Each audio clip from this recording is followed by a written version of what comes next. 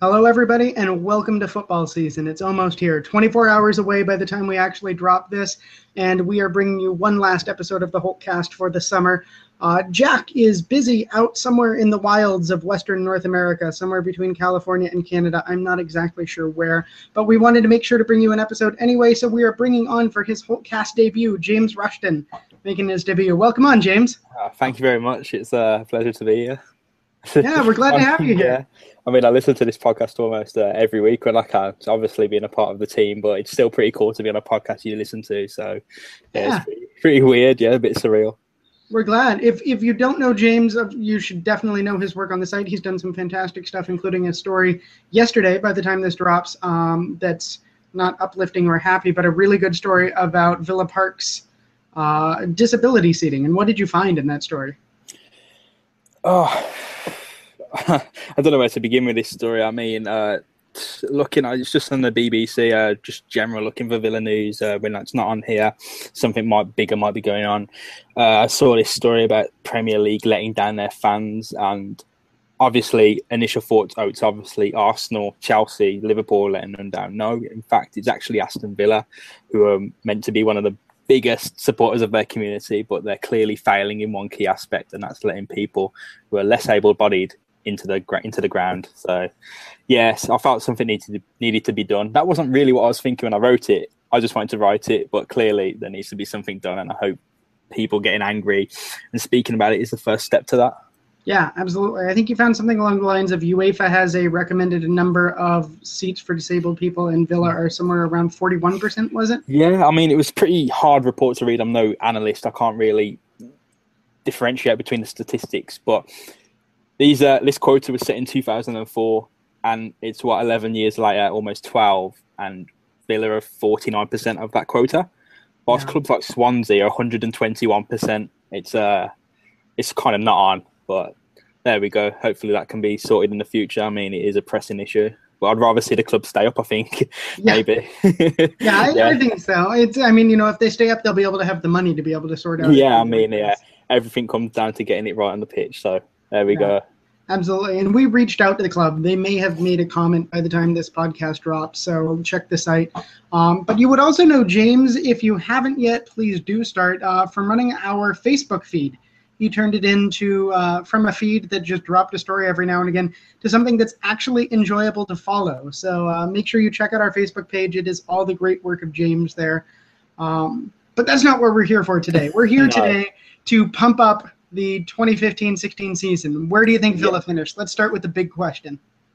Flipping hell. It could be anywhere. We could get relegated or we could finish 8th. It's one of those ones. It really is. I mean, I was speaking to my dad about it the other day. He's always my benchmark for where my opinions lie. If it's following his, I know I'm dead on. And he goes, if they don't gel, we're going down. All these new signings. But then again, if they do gel, we're up there. We could be having nosebleeds from the altitude. Yeah, absolutely. Yeah. The thing that really strikes me about the Premier League is it doesn't take a lot to get from, 12th to 8. There isn't a huge difference there.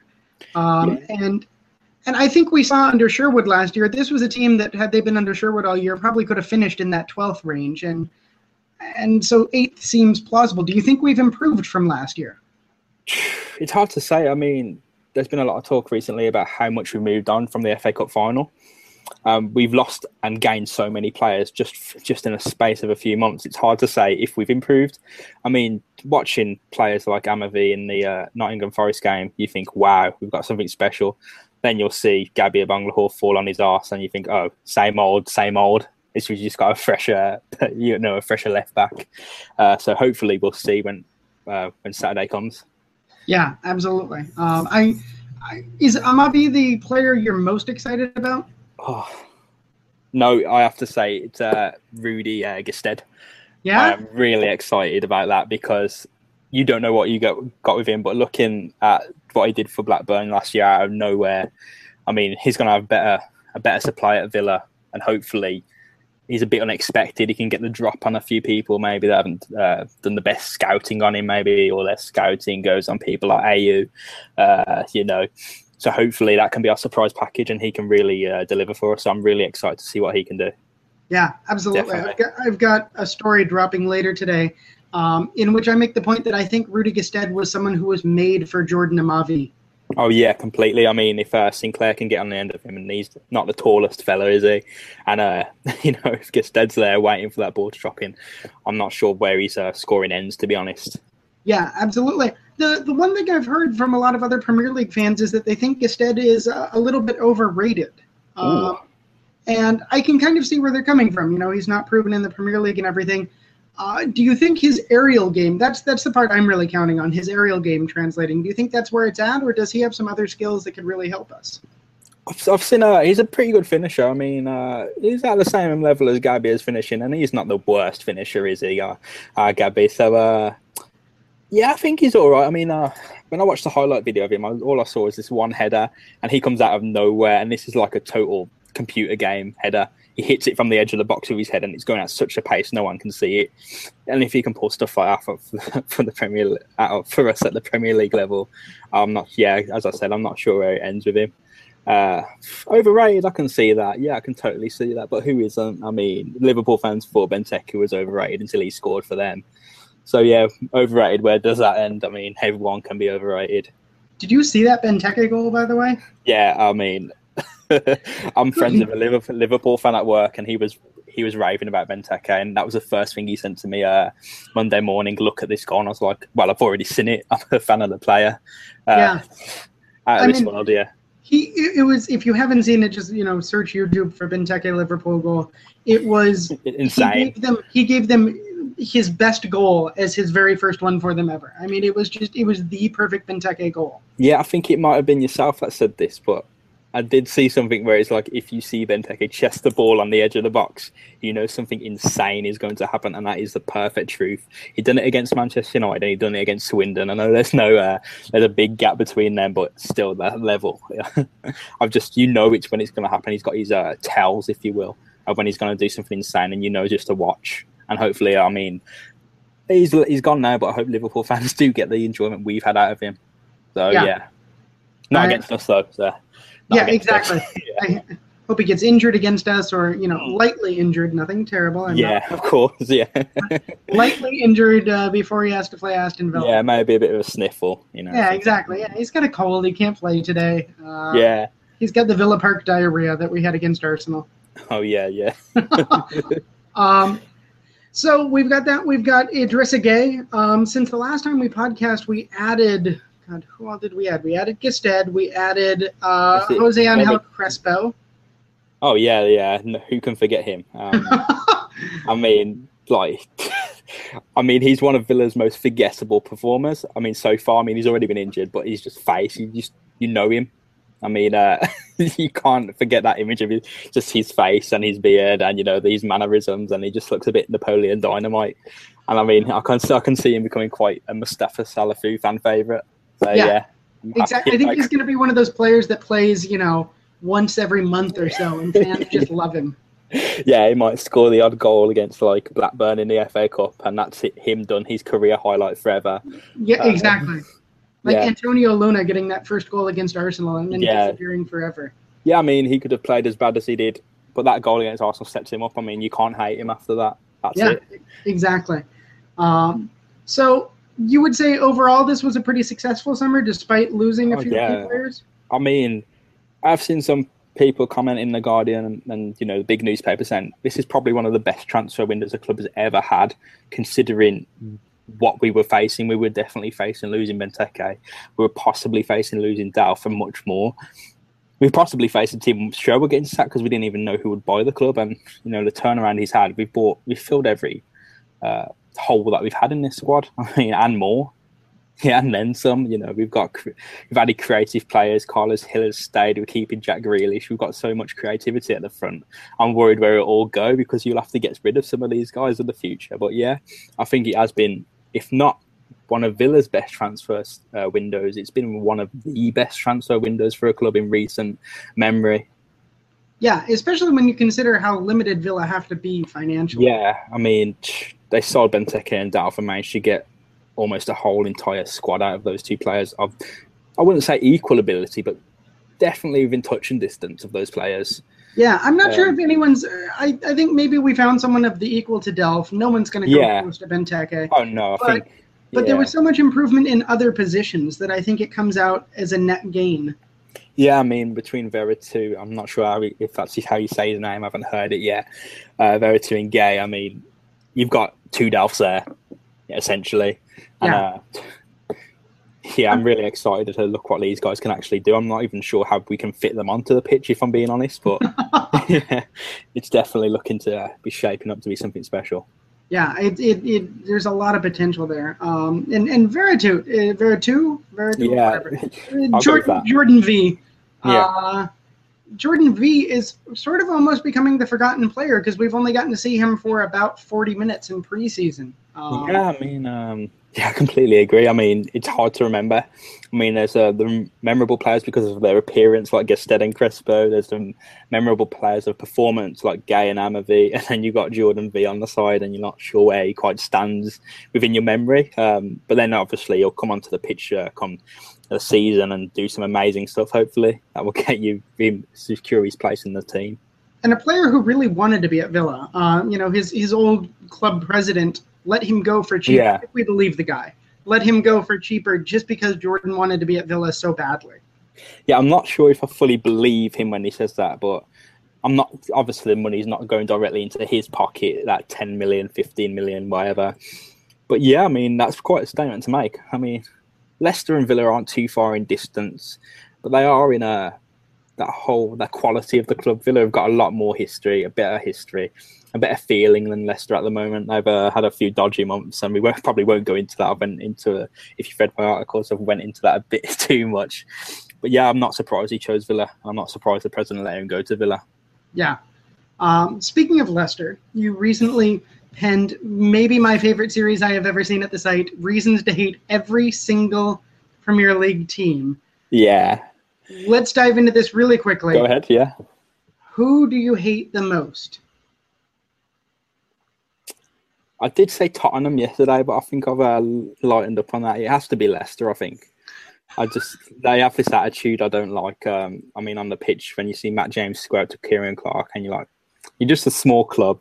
Keep it down. If you stay up, that's good. Just keep your respectability. I know Villa haven't had the best in terms of respectability, in terms of fighting on the pitch and crowding the ref and getting sent off. But what I saw against Leicester made me actually hate them. Squaring up, kicking off, trying to get people sent off. And Nigel Pearson is there's many words I could use to describe him, but complete sociopath is probably the most descriptive. He's an evil man, to put it simply. Did you even spare a thought for Leicester before last season?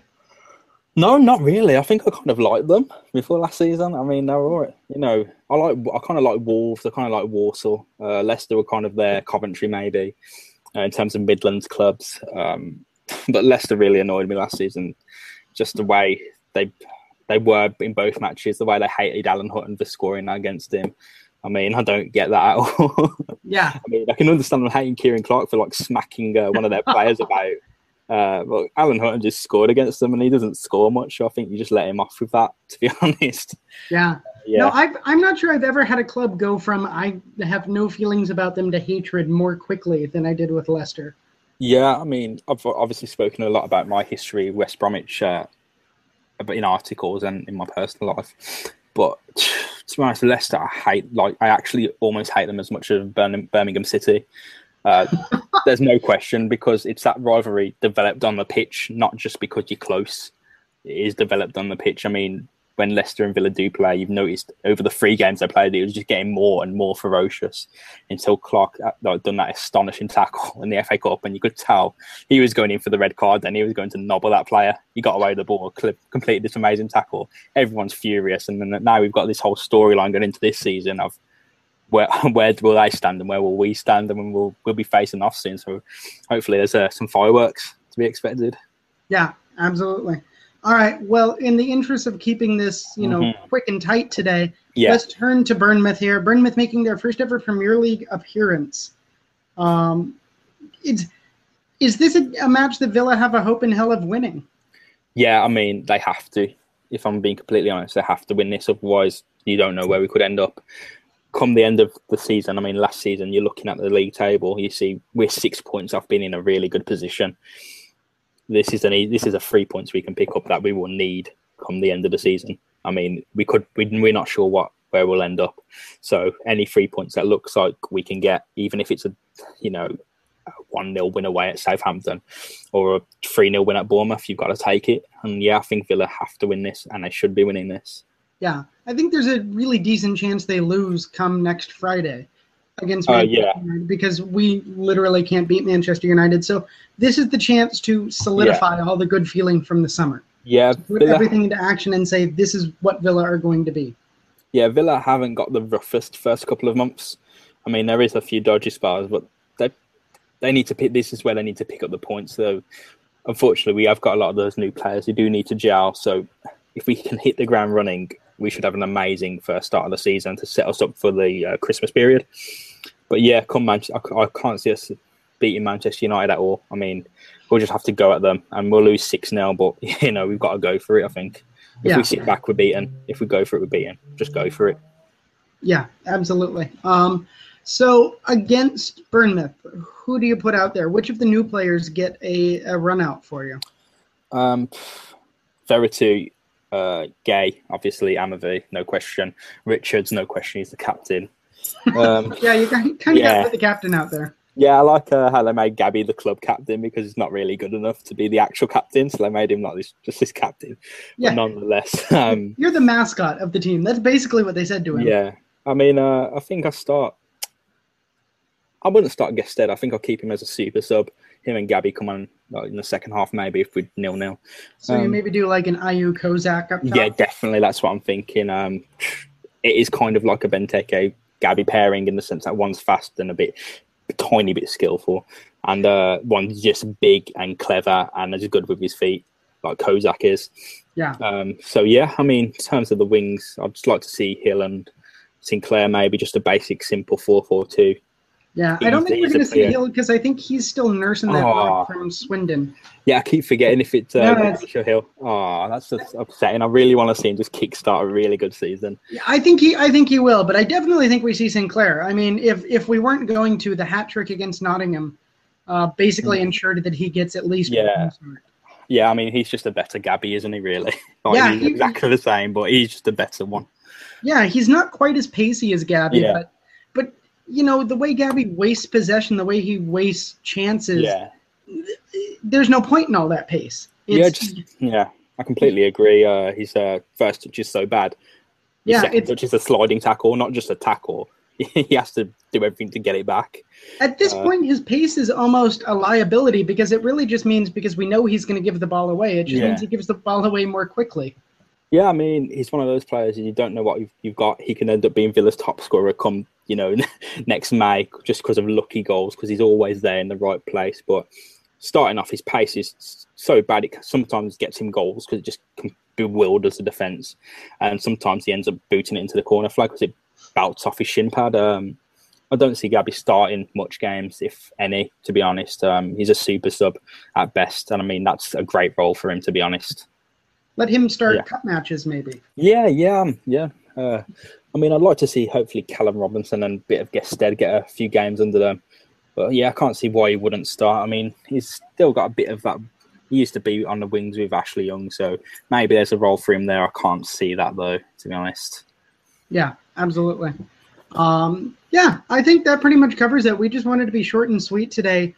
Any final words, any final thoughts before we head into what is sure to be maybe not a great season, but sure as hell a different season than anything we've had for half a decade? Yeah, I think I'd just advise Villa fans to keep an open mind about this season, because it could drastically go both ways. I mean, we could be a championship club come May if it all goes to pot, but I can't see that happening. I mean, at worst, we're looking at 16th possibly. At best, we could be 8th, 7th.